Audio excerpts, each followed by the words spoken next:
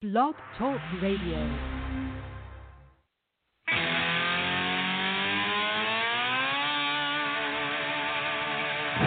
We believe in the American way, and we built this country called the USA, and we fly our flag because we're proud and free, we're Americans. Red, white, and blue is our way of life. We never back down from a challenge or a fight. Nature provides, God gives the rights, we're Americans. We make up America, it's amazing America.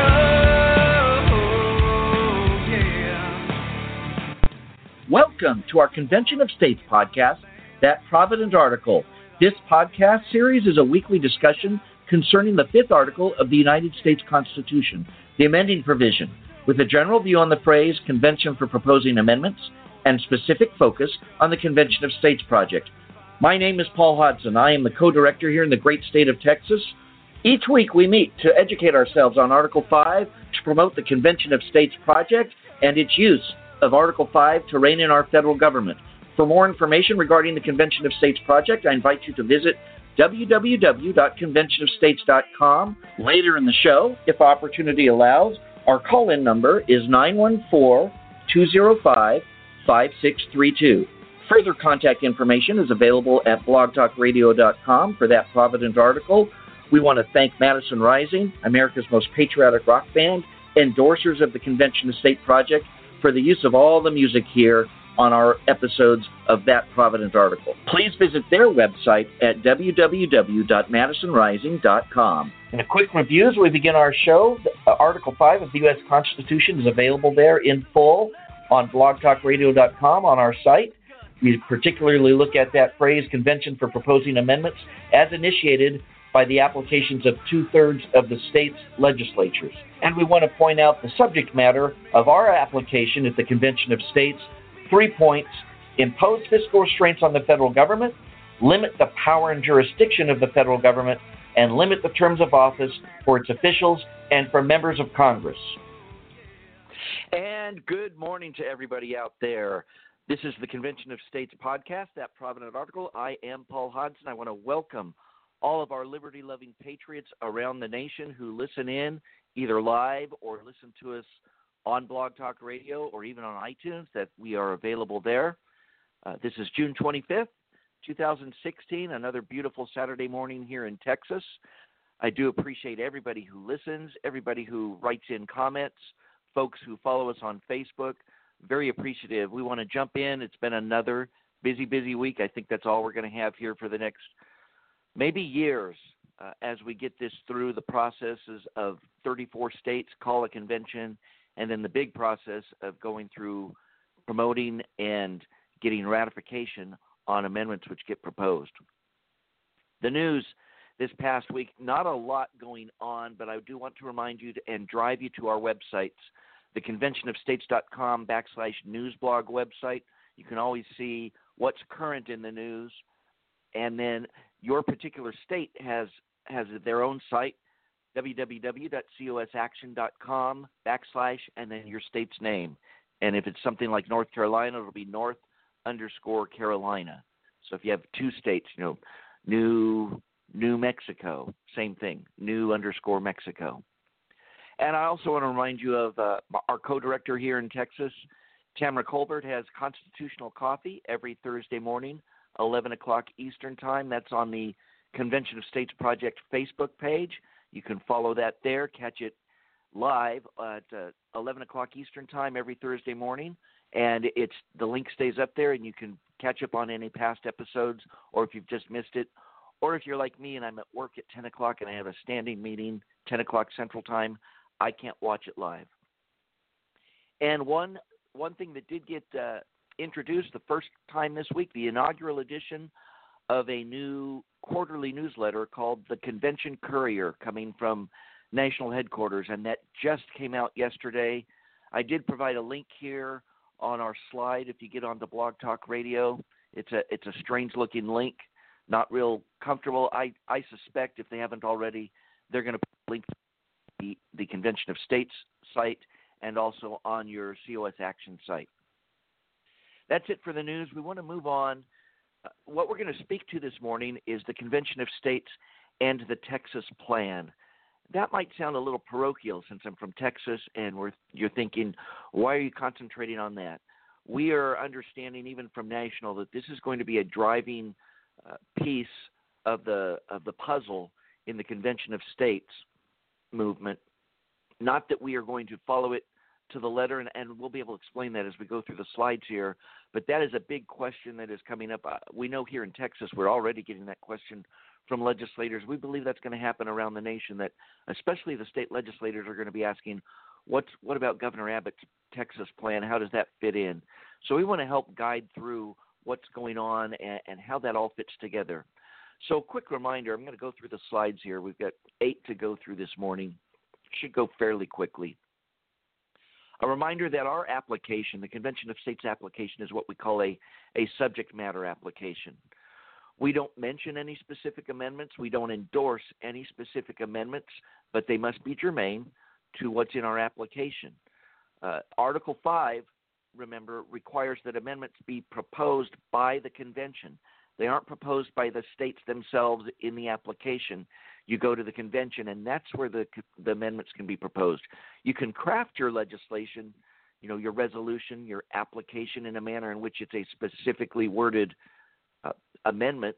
That's what ends up making it difficult to get through the process, and that is why the Convention of States Project has given this approach to give the subject matter and give a little more latitude within the subject matter to the commissioners at the convention to discuss, propose, debate, to craft what ends up being an amendment which could be ratified. And so one of the things that happens with the subject matter application is that many struggle to understand just what we're trying to accomplish. They'll say, it's very broad-based, it could be anything, which is very far from the truth. It's not just anything. And that's why we are very grateful to Governor Abbott and to Mark Levin in his book, The Liberty Amendments. It's the same thing. We can go through this same exercise with the Liberty Amendments and see where those fit in with the Convention of States application. Slide 2 is a reminder of just what the text of our application states. Remember that we are limited to proposing amendments that, and here's our 3 subjects, impose fiscal restraints on the federal government, limit the power and jurisdiction of the federal government, and limit the terms of office for its officials and for members of Congress. So pretty straightforward in some respects of those subjects, but people, again, they ask, what about Governor Abbott's Texas plan? We go to slide 3. That plan, if you haven't seen it yet, and I didn't include the link here, but it's very easy to find. Google, just say, Governor Greg Abbott Texas plan, and you will find it. It actually refers to it being Restoring the Rule of Law is the title of that PDF document that you can find. It's about 90 pages long, has maybe 90, 92, somewhere in there. The last 20 pages are all the footnotes. So it's about 70 pages. It doesn't take that long to read. It gives some great history behind basically the disintegration of the rule of law. And so it's well worthwhile reading for that as well. But he has a proposal of 9 model subjects to be discussed at a convention of states. And it is not intended to be an exhaustive list. And I think we can prove that even as we go through here. But it is a very, very helpful list of subjects. This very well could be the genesis of a state's bill to commission their delegates and commissioners, their delegates/commissioners. It can describe in detail what those commissioners are permitted to consider at the convention. So, example, here in Texas, we're going to pass our resolution early next year. I'm very confident of that we are going to get through both the House and the Senate. And that at that point, nothing has still happened unless there's 33 other states which have joined. We don't believe we're going to be there that quickly, but we are going to get there fairly quickly. But at some point when we get there, and that's going to be an exciting day, states are going to have to begin writing commissions for their delegates that they select as to exactly what they can and can't discuss. Just because our application has 3 subject lines doesn't mean all the commissioners are going to be discussing exactly the same types of amendments as they go. So for Texas, this is probably going to be a starting point for us. We want to address what's laid out in the Texas plan, but there may be other things that Texans wish to address that can also be included in that bill, but it's separate from our application in that respect. So don't confuse it with the actual legislation that's going through. This is going to apply to what the commissioners are given from their state legislatures. Slide number 4. So is this in competition with the Convention of States application? We kind of just covered that. It's absolutely not. And Governor Abbott has made it clear from the beginning that the Convention of States application was the only viable option to have the Texas plan considered. And he has explicitly called upon the Texas state legislature to pass the resolution, our Convention of States application, which passed in the Texas House last session. I'm going to let him say it in his own words. So I urge you to once again repass exactly what was passed in the Texas House last session, and for the Senate to pass it also. So he made that very clear. That was a March 31st speech that he gave here in Austin, and he was calling upon, and he specifically said earlier in that speech, Rick Miller's bill, which is our bill. He is our primary author in the Texas House, and once again, we are so happy to have Representative Miller carry our bill.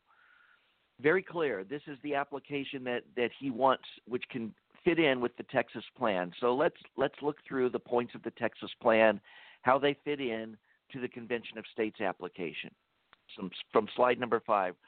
Remember, our first subject point in our application is to impose fiscal restraints on the federal government. Well, Governor Abbott's Texas plan, his second subject that he brings of the 9, says require Congress to balance its budget. That clearly fits in under that subject matter of ours to impose fiscal restraints on the federal government. Balancing a budget is a fiscal matter. That's very easy to see. It's also very helpful to legislators, to supporters around the nation. How does this fit in? Well, here's where that second one from Governor Abbott, it fits right in there under our application. The remaining 8 in his Texas plan are going to fit under our second bullet point of limiting the power and jurisdiction of the federal government. People say that's so broad, and we've covered that before. It isn't broad. When you're talking about limiting the power and jurisdiction of the federal government, you're talking about some specific things to restrain them as originally intended. So it doesn't even touch the right constraining. That's the point of them. So let's move on with the 8 remaining subjects from Governor Abbott's Texas plan. The first one that he mentions in the Texas plan is to prohibit Congress from regulating activity that occurs wholly within one state.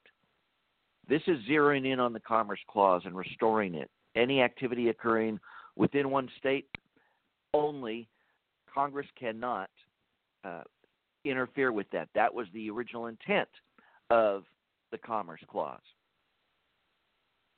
On to slide 6 as we move further, same subject, limiting the power and jurisdiction of the federal government.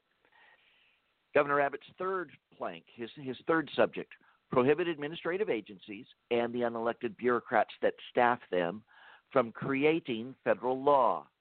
So this is the alphabet soup which gets sued over and over again. The EPA, Home Health and Human Services, et cetera, ad nauseum, craft an amendment which would truly constrain those administrative agencies from creating law. The next point is very, very similar. It's worded almost the same. Prohibit administrative agencies and the unelected bureaucrats that staff them from preempting state law. And so that's Governor Abbott's fourth plank, his fourth subject in the Texas plan. Again, those same agencies, this time if a state has already passed a law, this would prohibit them from coming in and basically overruling a law which had been duly legislative and through the democratic process in your state. Next one up, his fifth subject, which falls under limiting the power and jurisdiction of the federal government, allow a 2/3 majority of the states to override a U.S. Supreme Court decision. And this is, when you flesh it out and you understand, this is enumerating the power of nullification and actually placing it in the Constitution, in an enumerated power to the states through an amendment process. So you want to craft an amendment which gives a supermajority, and there have been different values placed there. So Governor Abbott is saying 2/3, and I personally like 2/3. This is a little bit different than Mark Levin's, which is a 3/5.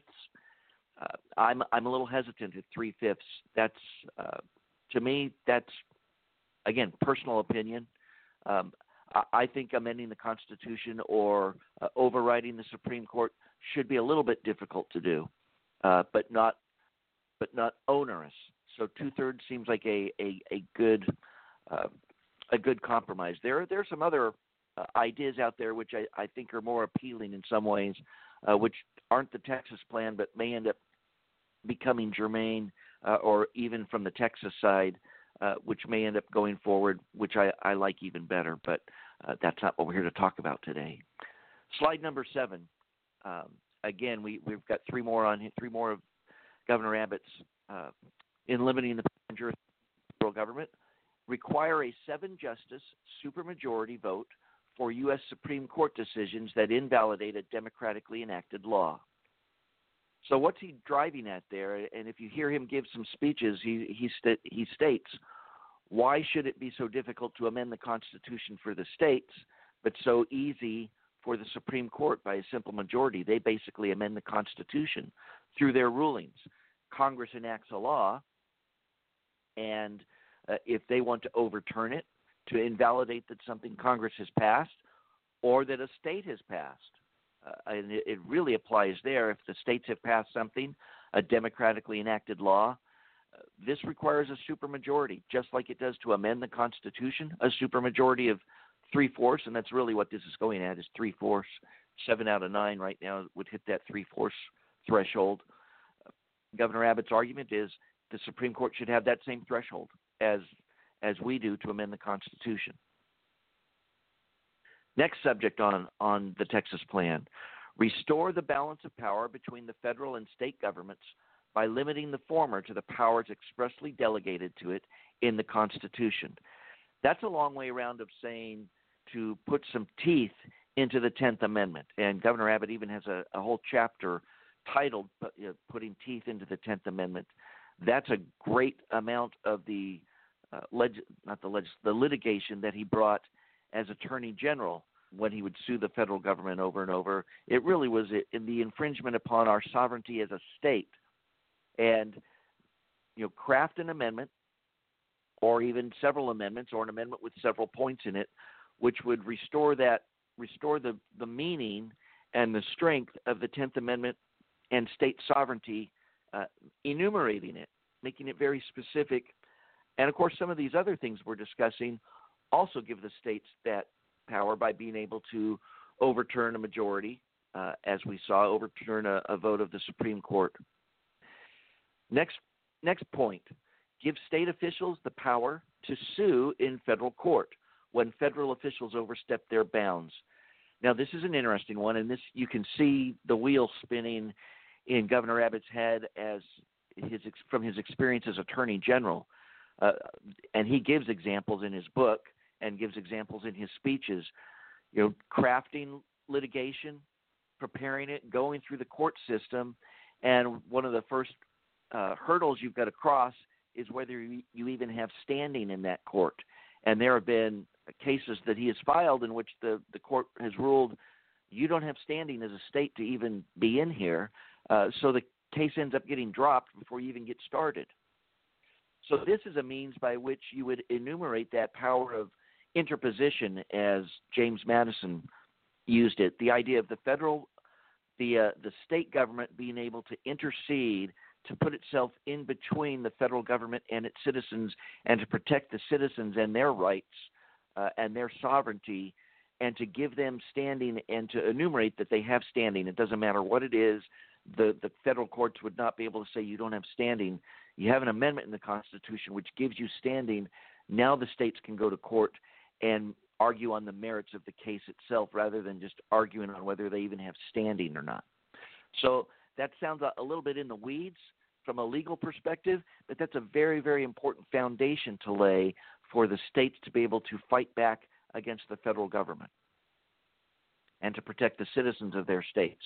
Our last slide, slide number 8, is also the last point from Governor Abbott's Texas plan. Allow a two-thirds majority of the states to override a federal law or regulation. Again, enumerating the power of nullification. We saw this a couple slides back, the two-thirds majority of states overriding Supreme Court decisions. That dealt with the judiciary side.